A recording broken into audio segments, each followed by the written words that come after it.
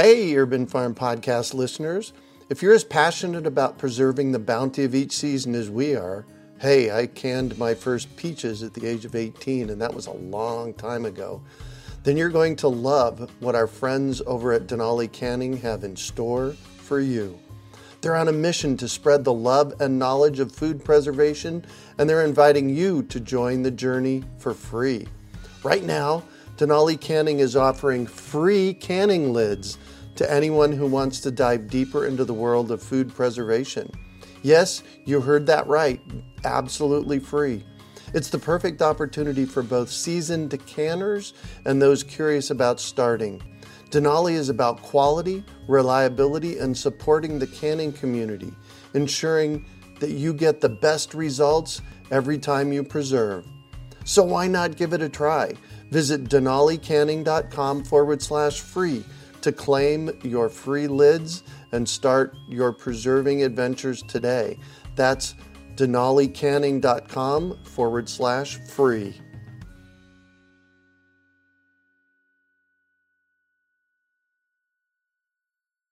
Greetings, urban farmers, gardeners, and healthy food visionaries. Farmer Greg here, and welcome to the 363rd episode of the Urban Farm Podcast, where every day we work together to educate and inspire you to become part of your food revolution. Hey, Urban Farm Podcast listeners, we want to know what you think about our podcast. You've been listening to me for almost 3 years now, and I want to hear from you. I have some very specific questions, including what you like about our podcast and where we should be going next. The important part is, I really want your opinion. I'm looking to connect with 50 listeners from no more than 10 minutes who are willing to share your thoughts. It's simple to sign up. Go to urbanfarm.org and look at the top menu. Sign up there. I look forward to chatting. In nature, we don't find closed-loop systems. We find circular systems where energy and resources are part of a loop, repeating itself endlessly and sustaining those systems. Growing food should be a circular system too, and aquaponics is a perfect example. Aquaponics uses natural cycles where fish feed plants and plants feed fish. Let us teach you how to start your own fish-powered garden in a few easy steps. Just text GROWFISH to 33444 or visit iwanttogrowfish.com and you'll receive our free webinar on how to grow your own fish-powered garden. Today on our podcast, we have a first-generation farmer who is helping others find healing through farming and growing healthy food. We're talking with Stepheni Norton about Heirloom small plot urban farming. Stepheni is a retired chief petty officer and decorated military veteran with almost 20 years of hands-on entrepreneurial experience. She is the co-owner and founding farmer of National City's Dickinson Farm and Dickinson Larder. Her journey to heirloom farming began when she purchased the Wallace Dickinson house while she was deployed with the U.S. Coast Guard Port Security Department. Stepheni designed the Dickinson Farm, the first licensed farm in National City since the 1900s. She then launched Pharmacy, a curated CSA and anti-inflammatory meal prep service designed for caregivers and patients receiving ongoing outpatient care, as well as for individuals and families on specialty diets. Welcome to the show today, Stepheni. Are you ready to rock the Urban Farm Podcast? Let's do it. Sweet. So I shared a bit about you. Can you fill in the blanks for us and share more about the path you took to get where you're at today? Absolutely. We never, ever expected to be doing what we're doing. I can absolutely tell you that with 100% confidence. I love that. We bought the historic Wallace Dickinson house and property. After this, years prior when we first started dating, we came up with an almost obnoxious level of wants out of a piece of property in Southern California, knowing that it was probably just that, some dreamy list that we would never achieve.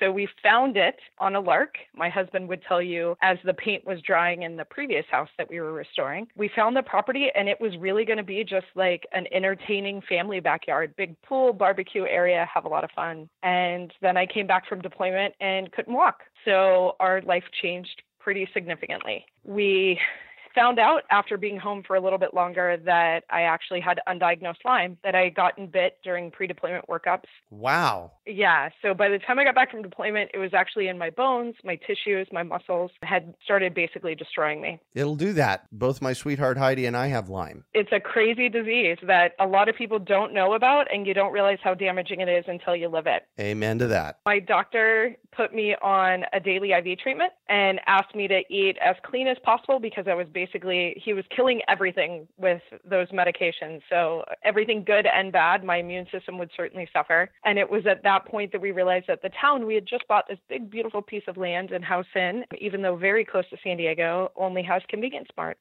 or it did at the time. So we were spending all of our days in treatment. My husband was going to his duty at night, and we figured out very quickly he couldn't cook.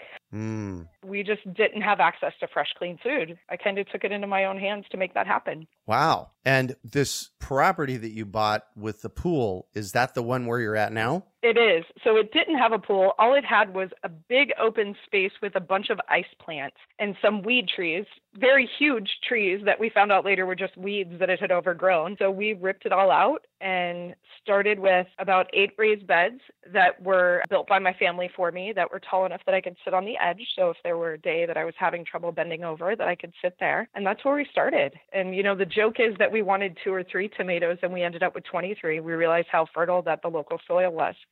23 tomato plants? No, just tomatoes. Like each week, we just wanted a little bit, right? Just a little bit of clean food for me. And everything was just abundant. We were giving a lot of the food away, giving it to neighbors, giving it to a small co-op. And more people were asking to buy it from us. And then about halfway through our second season, the military decided to medically retire me from the Lyme. My 2-year treatment wasn't done in a year, time constraints that they have. And they decided to medically retire me. And really, it was kind of a moment of not knowing what I was going to do. I had kind of my next couple of deployments already planned out in my head, regardless of the fact that I was sick and in an IV chair. So my husband and I talked, and he kind of talked long and hard with me and said, you joined the military to serve your country. I'll get a little choked up. And now you're just serving the community. So let's do this. And we did. Nice. I was right there with you getting choked up. I could feel it. Wow. So you're a veteran. You came back from deployment. How is this affecting your experience with your farming business? Certainly being a veteran, being in the military, it teaches you so much and in such a quick time. You don't have the luxury of needing a second chance to take a test or needing a little more time to learn that. You have to just kind of jump in feet first and get the job done. And really with the farm, it was very similar, right? Like plants tell you really quickly if you screwed up. Oh, yes, they do.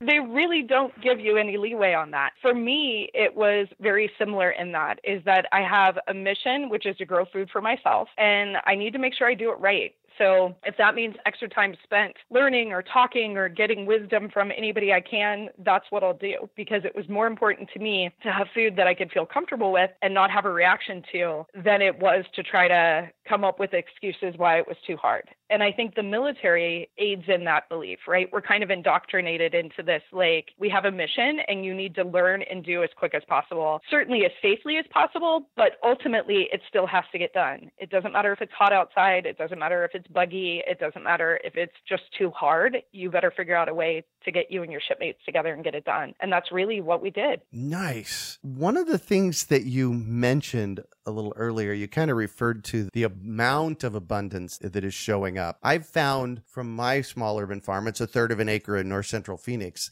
that the level of abundance is sometimes mind-blowing. What have you found in that arena? I would absolutely agree with you. I feel like there's something about this land in these urban environments that is just waiting to produce, right? Like it's just waiting for those kind of trifecta of perfect storm for it to get ready to come out. Nobody gives it a chance, right? Like they constantly think that we can't grow in these small spaces or we can't grow in an urban environment. And it's just not true. I mean, last year we grew an heirloom varietal of zucchini, and we had in one 40-feet row, we had 1,400 pounds of zucchini come out of it. Wow. Replicante squash, which is amazing. Yeah. And my husband was laughing. He's like, we've just figured out world hunger right now. Like, who do we need to feed? So it is, especially if you're going to have a commercial farm, is really knowing what can grow here and being willing to test to see what will and won't grow. But then more importantly, too, having multiple revenue streams to have that produce go off the farm. Certainly community and local and retail, people purchase it, but then chefs, products, because sometimes it is way too much for anybody to handle. Exactly. So walk me from, okay, I'm going to grow some food, some healthy food for me, to all of a sudden you have a CSA. All right, maybe not all of a sudden, but you work to the point of having a CSA and you're providing others. How did that happen? We started growing for me. And in that process, when we first started, we didn't come from a farming background. We're both from Southern California, coastal, definitely small backyards, not a lot of space. So this isn't something that we have experience in. And we were growing just seeds that we got, right? Go to Home Depot, get some seeds, get a tomato plant, get some stuff going. But I was still having reactions to food. We also were getting a small CSA from a local farm, but I was still having really negative reactions to food. And we had some tests run for food sensitivities, because when you're on high level meds, sometimes you end up with sensitivities. It's like when they say don't drink grapefruit juice when you're taking certain meds. There's just counter addictions, right? Right. I started to read a lot about heirloom varietals at that point and finding out that some people weren't having the same history response. So specifically, one of the worst that I was having was corn, conventional corn. I would have twitches really bad. My legs would shake, almost a mini seizure when I would eat anything with corn in it. It happened fairly quickly. I'd never had that before. I'm certainly a California kid. Rolled tacos are my thing. And my husband was to the point that he was like, I don't care. You're not eating corn anymore. I can't live with taking care of you like this as one more thing that we're dealing with. It's not safe for you. And I convinced him to let us try heirloom corn. And when my dad and I were out there and we were pulling sweet corn off and eating it and I didn't have a reaction, literally the next week we ripped everything out and went heirloom for all of our varietals. All the things about GMO and conventional and everything that you hear no longer became kind of what is just said in the static around you. It wasn't anecdotal anymore. It was something that I was able to see the difference, and other people like me needed it. So it really became that kind of catalyst for us to change this perspective, to say this is bigger than just me and me having food. For people that it matters to, just like me, for people that have sensitivities that are going through treatment protocols, it matters.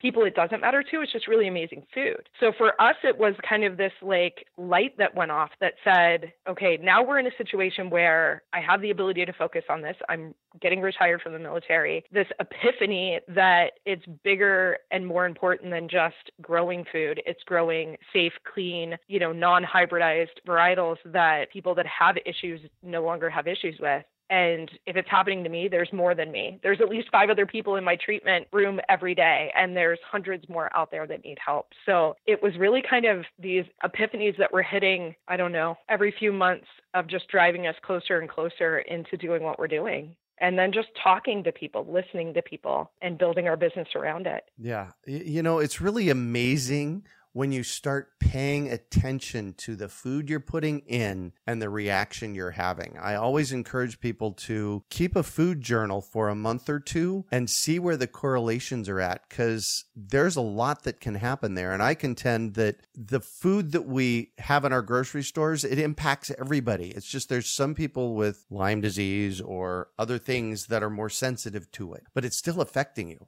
Absolutely. I talk to people that say, oh no, I can't have whatever, right? So I can't eat eggplant because I end up with migraines after it. I'm like, okay, are you sure it's eggplant, or are you buying organic or non-organic? And they'll say like, oh, I don't waste my money on that organic. It's like, okay, well, it could quite possibly be that you're sensitive to pesticides. Yeah, but you don't know because you haven't tried any, right? We're so disconnected from our food anymore. Mm-hmm. Everybody believes that because there's food and it comes from a grocery store, it's therefore somehow significantly safer than somebody walking onto a farm and getting fresh produce. And it's just so strange to me. Or people that don't know that carrots grow in the ground. It's just really, really strange to me. You call your farm an heirloom farm. We already got the picture on why you're using seeds. Why do you call it an heirloom farm? Really, how we're growing is more in that vein as well. We're on historic property. Wallace Dickinson was considered one of the top horticulturists of the area in the 1800s. He had groves and groves all around us of citrus and olive trees. His wife had a kitchen garden, which is about in the same place as our original raised boxes. We grow our plants as close as what we know that they would have grown in the wild. So like our tomatoes, we like completely grow as this kind of bramble vine. They get really bushy, they lay over. And when they're ready to come out, they kind of tell us because they completely die off and get hollow and we pull them. We have hops that we do the same way. Hops wasn't meant to completely be grown on a 30-foot pole with one line that you pull down once a year. So we really try to allow the plants to grow the way they would have. And then with that, be less stressed. It may not look as traditional as a commercial farm, but our plants are, from our perspective, certainly less of a pest load that we have to manage. They taste a ton better, and they're beautiful in kind of their own right. Nobody can deny that an heirloom tomato is tasty, even though it's kind of got a little bit of an ugly side to it. Right. Well, you use the word traditional farm. I think we're at a point in our food revolution that we're redefining what a traditional farm looks like. Tell me about that. Absolutely. I think that, it's a hard conversation. We have people come here and they'll say, oh, this is a garden. I'm like, well, we're licensed like a farm. We're a farm. And I try to educate people in what it means to be a farm, whether it's the legal regulatory definition, and then get them to see that how that plays out is very different. It's really no different than like a car, right? So you have a car that say, it can be a smart car, which is teeny tiny, or it can be a Lincoln, which is still a car, but bigger, right? It's just a different version of it. And I think that farming is starting to show us that you can still, under the most simple definition, that the difference between gardening and farming is the intent to sell and the ability to have more than $1,000 in revenue. You can do that in a lot of different places. And a lot of different sizes of places as well. Right. And, hydroponics, people have no problem kind of thinking of a hydroponic building as a farm. But when they come to something that's, on a small scale in somebody's backyard, that's a more interesting kind of change in their mindset. But it's been fun. I mean, it's been really an interesting conversation to have from everybody from students to garden clubs to just our neighbors. And to see that we can produce it safely, we can produce it within compliance. We're a financially viable farm, and we built our business plan knowing that because of my disabilities, we had to have an employee. We have a 3/4 time employee, and we're still a financially viable farm. And I think those are the things that when people get caught up in what real farming is, kind of that finger quote real farming, they're not kind of looking at the whole landscape to say, there's a lot of different ways to do this. And more importantly, there's a lot of different ways to feed our community. Right. For me,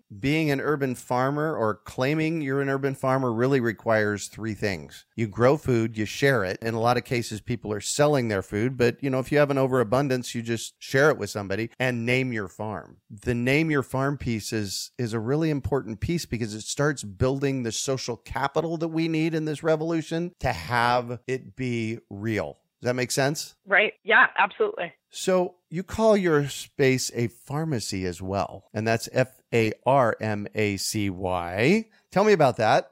So yeah, that was another one of those little epiphanies, right? Is that we knew that we were providing food to our community. We were providing food to my clinic. But it wasn't anything talking about that kind of social collateral and that piece of it. It wasn't something that we really bragged about, right? We didn't talk to people about it. If somebody asked, we would definitely sell them food and kind of curate something specifically for them. But it wasn't something we jumped right in and said, oh, let me go charge this and make sure that people get this message. We were just doing what we were doing. And last year we went out to dinner with my infusion nurse, who of course I saw every day of my life for 2 years straight. We were celebrating the holidays with her, and she was asking about the farm and what we were doing and, how things were going, who we were selling to. And I was explaining it to her. And of course I kept on saying, well, we're selling to our community, and our end goal is that people would walk here, and totally explaining it to her. We're just so proud and kind of beaming with what we had accomplished. And she said, Stepheni, your community is the people that sat next to you in IV chairs too. And I was like, oh yeah. And what I noticed, and I think all of us are guilty of it, is when somebody says something that's like true, right? That you haven't thought about, or maybe you thought about, but you were intentionally kind of pulling away from for some reason, you get really kind of defensive, right? Like you're like, no. Like, I know that. I just didn't want to. So I had all these excuses. I didn't want to be intrusive. I didn't want to be this. I didn't want to be that. And ultimately the whole drive home, I was really upset. And I talked to my husband. I was like, why? Because he kept saying, why are you upset? Like, you adore her. You know what she's saying is true. And I said, I guess it's because I didn't want to be that one more person that told somebody that was sick what they needed to heal themselves. Right? Because especially with Lyme, you get everybody's idea of how to cure a bacterial infection, right? Yep. I didn't want to be that person. I didn't want to be one more person that told them what they were doing wrong. And then she kind of really brought it back to reality, though, and said, that's not what you're doing. You have something that they need just like you needed. And you're almost being selfish by not telling them, by not giving it to them, by not being a part of their treatment protocol. And I sat with it through the holidays. And then in January, I called a chef that I work really close with that is used to working with heritage grains and heritage varietals and heirloom varietals, and knows how like our potatoes take longer to cook because they're not just full of water. And I said, what do you think of this idea of doing, like, we'll do a curated CSA and then we'll give you half of it and you make amazing meals for people that can't cook right now, and we'll deliver it to patients. So it's one less thing. So they're getting healthy food and healthy varietals, and it's really a part of their treatment protocol. And it's one less thing that their caregiver has to worry about when they get the diagnosis. Right. That's a big one. It is, right? Like you get this diagnosis and you're almost deaf from the minute that they say it, whatever the diagnosis is, whether it's diabetes or Lyme or lupus, all of a sudden somebody changes your life. Your hearing goes, they're still talking. Your caregiver, if you're lucky enough to have them in the room with you, is now spinning on how am I supposed to help you stay alive and do everything that this doctor is telling us to do. And this is one more thing that they have to worry about. And that's exactly what it was for us.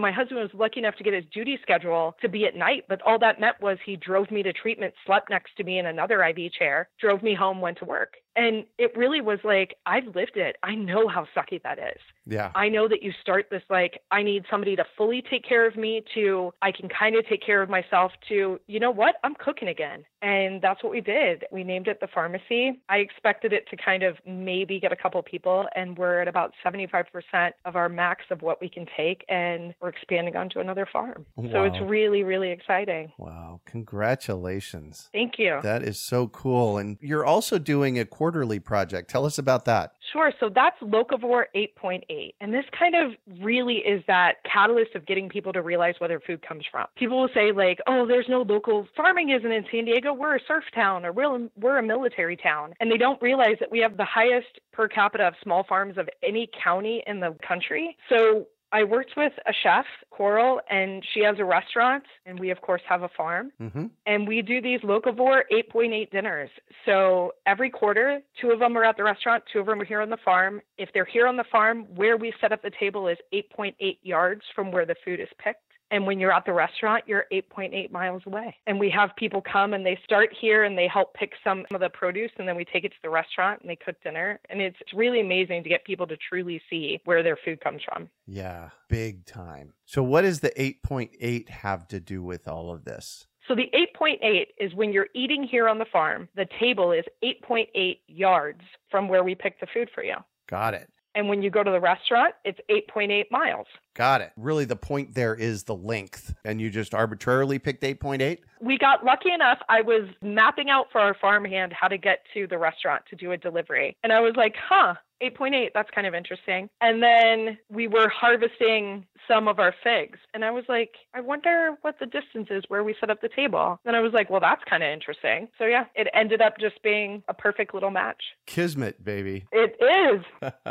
It's funny where fate leads you. That is so true. And our job as human beings is to pay attention for that, just like you did. Good job. Thank you. So I'm going to put you on the spot here, and I'd like for you to think back over the past 4 years. And is there one person, one story, one thing that happened that just when you think back to it, it's like, yes, this is why I'm doing what I'm doing? Absolutely. So we're open on the second Saturday of the month, and we do public tours, and our farm stand is open, but we really chose that time so all of our neighbors and kind of the people around us that were peeking through the fence and seeing what we were doing could come by and say hello. And it was probably 2 or 3 months into it, and we had a woman come. I am getting way too choked up this whole day. So I'm going to blame you on this. All right, I'll take it. So she came by and she was just chatting and bought some vegetables. And we were literally talking about the weather, not anything of any importance. So she bought some vegetables. She said, I'm so glad that I came by. She left. Next month, come by. She comes and buys some vegetables again. And I asked her how she liked everything. Because I always ask, like, is there something that you'd like to see us grow? You know, how are you doing? Do you need recipes? And she said, my father is in hospice care with cancer at our home. And they live like 2 blocks away. And he hasn't eaten. He eats very, very little. He doesn't have an appetite. He doesn't feel well after he eats. And I made him your beets. And he ate them. And he loves them. So can I have more beets? I was floored because my husband has lost both of his parents to cancer. And I know what that life is. And to be able to be like the one thing that he could eat, and not just eat and hold down, but ask for and like, and that one little glimmer of just having a better day and having a meal and knowing that not only is it nutritious, it's safe. And that this is amazing food that can help people with their life, even if it is just one meal. That's what I call epic. Thank you so much. So I'm going to shift on you, and I'd like for you to talk about a time you failed, how you overcame that failure, and what you might have learned from it. Sure. So this is one that as just a human being is difficult. Certainly as a military member, it's difficult. But I would say my biggest failure was my inability to transition back home. As service members, we jump feet first into a new country, into a new mission, and we just focus and we're 100% present and we get the job done. And for me, when I came home from my last deployment, I came home from Guantanamo Bay and I just didn't transition. I still spoke to my family as if I was barking orders. I didn't connect with my husband. I still kept everybody at an arm's distance. It was definitely life-changing, but it was almost life-ending how bad I transitioned home. It took a bit. I mean, it took probably a good year. And the more comical part of that and how amazing my husband is that 6 months into that transition home is the day we got married. And he suffered through it and said, you'll break out of this. But what it taught me was that we've got to be present. You know, like we get caught up in work and whatever that work is, whether it is the military or your civilian job or your church or this one thing that you always volunteer at. And we pick one or maybe two things that we're 100% present in and we focus all of our energy on. And we sometimes just forget everything else that's around us. And when we have to change our perspective or kind of made to focus on something else, like I was when all of a sudden, you know, I'm on an island one day and I'm plunked into a house that I never really lived in until I got home, that you still have to be present and that there's people around you that care about you, whether they're the people you work with, the people that love you. In this case, my fiance that had enough faith and love in me to marry me anyway. And then I can tell you about 6 or 8 months after we got married, he was like, there she is. Nice. She's home now. How did you successfully make that shift? In hindsight, for me, it was really my family that helped me make that shift. I don't know that it was something that I consciously did. You know, when I was like, do this, do that, get away from me, I don't need this, you know, just really intense kind of perspective, they wouldn't give in. They wouldn't walk away. When I said, go away, like, I don't need you to be here. I don't need you to be this close to me. I need you to get work done. The answer wasn't just to take what I was saying and do it. It was instead to sit a little closer, to talk to me a little calmer, you know, to walk me through things. We ended up with a dog while I was deployed and play with the dog with me. So it was really, instead of doing what I think I would have not hold it against them at all if they would have just been like, yeah, whatever, she'll get over it, and kind of left me to my own dark place, was instead just like overabundantly gushing on me with love, which the most comical part of that is I have a very big, tall, burly husband that doesn't come across as he's really loving, even though he is. My father is a retired chief in the Navy, and my cousin was here at the time too. And he got home as I was leaving for Gitmo. He was coming home from Afghanistan. So all of them are very like intense, manly men. And for them to just like gush on me in their own way, you know, build the boxes for me when I needed them for food, when they were saying, hey, why don't we, on the way to treatment, why don't we just stop by the beach and we can sit there for a little bit? And when I'm like, no, that's not productive, let's get going, their answer was like, well, I need that. Could you just let me do that? I'm like, yeah, that's fine, whatever. Nice. So they definitely kind of helped me see the presence that I was in, which was, you know, greatness, really amazing people that truly love me in a town that's great to be home in. Wow. I have to tell you, you got choked up a couple of times. I have multiple times since we started talking, Oh, gotten a little choked up. This is epic. Your story is epic and you are amazing. thank you. So out of all this, what do you consider your biggest success? I think, quite honestly, and I'm looking out my window right now from my office desk at the farm, and the wind is kind of blowing in the flowers. It really is this farm. It's taking something like Lyme and taking something like a bad deployment and all the anger that comes from that, and watching something literally beautiful sprout and grow. It's never a place that I thought I would be, but I don't even know what place I would want to be at right now, except this one. Nice. I just had this thought too. Early on, you said, and this falls under the category of successes, you said that you made this unbelievable list of what you wanted in a property. And my sense from your story was you got that list. Yeah, absolutely. And I got the guy, which is even, the cooler part of the story too. Oh, there you go. Yeah. And I stuck with that guy.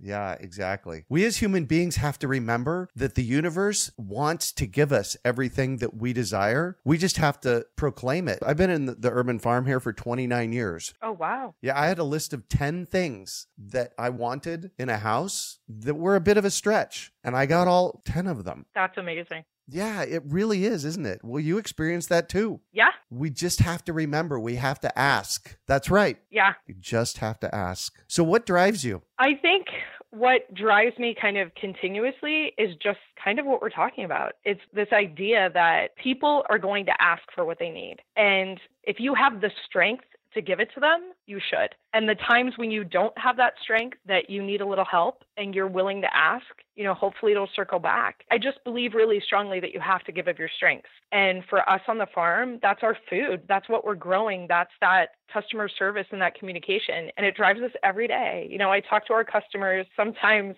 more times a day than I can even get to in the hours. But every day I talk to at least 3 or 4 of our customers and really hear what they need. And that drives me every day. They have ideas of, what we should grow. And have you ever heard of? And oh my gosh, my grandmother, grew this one turnip and I can remember she would cook it every Sunday. Those type of things are what keeps us going all the time, is seeing the light in somebody's eyes when they have a good meal, or they see, a kid when they figure out that, baby carrots don't just come in a bag. Those things are kind of amazing. Big time. So how long have you been running your farm? What's the timeline on this? So we planted our first tree and our first box of vegetables in summer of 2014. And then we went to market for the first time. So still pretty quick. We're only coming up on 4 years this summer. And then we went to market for the first time in June of 16. It took us almost 18 months to get all of our licensing in place. Cool. And what markets are you at? When we first started, we did a farm stand at the end of our road, which is a craft beer bar. So we convinced the local ag weights and measures that if we were a little further east and had a dead-end road, that they would allow us to put a farm stand at the end of the road. And they were like, yes, that's true. And I said, well, we live on a dead-end road. Nobody comes down here. And even though we're in the city, nobody comes down here unless they live here. And the end of my road is a craft beer bar.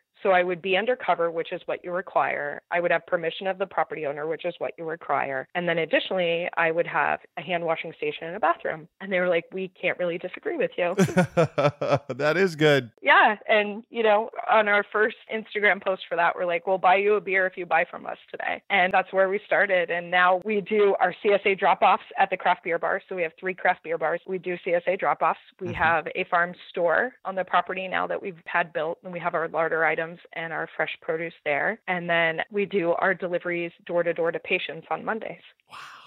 You just are epic. This whole story is just amazing. Thank you. You bet. This is the reason I do this podcast, is to hear from you. Because how did all of this happen? It's a trick question. A little tiny bug bite. Little tiny bug bite, but it happened because you said so. You said, this is what we're going to do, and you've done it. And that's how we get stuff done in the world. Absolutely. So if you could recommend one book for our listeners, what would it be and why? So it's really geeky and hard to find. It's the Women's Institute Library of Cookery from 1918. Wow. It's actually a textbook and exam book. But the interesting part about it is it teaches food as a science from production to preparation. It's not some random home ec book. It's literally talks about grains and how to grow grains and how to harvest grains and what the nutritional density of grains are and why you should put different grains together for your family. And then here's a recipe to do that. It's a really amazing 5-volume series of textbooks, and I have them and I love them. Wow. Where did you find them? I actually found them when I was deployed in Cuba on eBay. I found volumes like 1, 3, and 4, and then my dad found me another volume, and then my husband found me another volume, so now I have all 5. Nice. Wow. Yet again, another epic story. I love that. So what one final piece of advice do you have for our listeners? Say yes. I think all of us are so guilty of saying no, or I can't, or I don't. Just say yes. If somebody tells you that they think you would be good at ... do it, because I can tell you all the amazing things happen after the ellipse. And if you're willing to say yes, you get to experience those things. I call them my what ifs. What if we could do that? Yeah. Why not? Exactly. Nobody's telling you can't. Right. Who else is going to do it? You got to get out there and get busy. Start your farm. Absolutely. Start growing food. Well, thank you so much for joining us on the show today, Stepheni. Thank you. So how can our listeners get a hold of you? So we're really busy on Instagram, and that's Dickinson Farm 1888. And then also just our website. It's dickinson.farm. No .com, that's old school, just .farm. Oh, nice. You can also find show notes from today's podcast at urbanfarm.org/Dickinson Farm. You can also find our podcast with Sarah Sanchez in episode number 269, all about Lyme disease. She is one of the Lyme advocates out there in the world. And so if you want to know more about Lyme from Sarah, that's episode 269 on the podcast. We are your urban farming resource. You can find our podcast on iTunes, Google Play, Stitcher, and iHeartRadio. Also visit urbanfarm.org to find articles, podcasts, webinars, courses, and more. Well, that's it for today. Thanks for joining us on the Urban Farm Podcast. Hey, Urban Farm Podcast listeners. We want to know what you think about our podcast. You've been listening to me for almost 3 years now, and I want to hear from you. I have some very specific questions, including what you like about our podcast and where we should be going next. The important part is, I really want your opinion. I'm looking to connect with 50 listeners from no more than 10 minutes who are willing to share your thoughts. It's simple to sign up. Go to urbanfarm.org and look at the top menu. Sign up there. I look forward to chatting. Do you want to save money at the grocery store, eat more organic whole foods, cultivate food security, and feel more connected to the earth? If so, then growing your own food is a no-brainer. You wouldn't believe how many people come to me claiming that they can't grow their own food. They think they don't have enough space, that they're too busy, or that they simply don't have what it takes. Perhaps you've fallen for one of these gardening myths. If you think you can't grow food, or if you think the only food you have access to is what you buy at the grocery store, I have a life-changing webinar that you need to see. It's free and will help you unearth your inner gardener. I've helped thousands of people just like you learn to grow their own food. And I'm speaking from my own experience when I say that with the right knowledge in place, there is no such thing as a brown thumb. With this free webinar, you can begin making your garden dreams come true and start growing delicious, nutritious food for your family. Just text GARDEN to 44222 or go to iwanttogarden.com and you will receive our free webinar about the 7 key factors you need to know to grow your own food. Remember, that's GARDEN to 44222 or iwanttogarden.com. We hope you enjoyed today's episode of the Urban Farm Podcast. Remember to listen for tips, advice, and resources to help you on your journey with urban farming. You can find us on the web at urbanfarm.org or send us an email to podcast@urbanfarm.org. In the words of Vincent van Gogh, great things are done by a series of small things brought together. Be encouraged that with each lesson learned and skill developed, you are one step closer in the direction of your dreams. Hey, Urban Farm Podcast listeners. If you're as passionate about preserving the bounty of each season as we are, hey, I canned my first peaches at the age of 18, and that was a long time ago, then you're going to love what our friends over at Denali Canning have in store for you. They're on a mission to spread the love and knowledge of food preservation, and they're inviting you to join the journey for free. Right now, Denali Canning is offering free canning lids to anyone who wants to dive deeper into the world of food preservation. Yes, you heard that right. Absolutely free. It's the perfect opportunity for both seasoned canners and those curious about starting. Denali is about quality, reliability, and supporting the canning community, ensuring that you get the best results every time you preserve. So why not give it a try? Visit denalicanning.com/free to claim your free lids and start your preserving adventures today. That's denalicanning.com/free.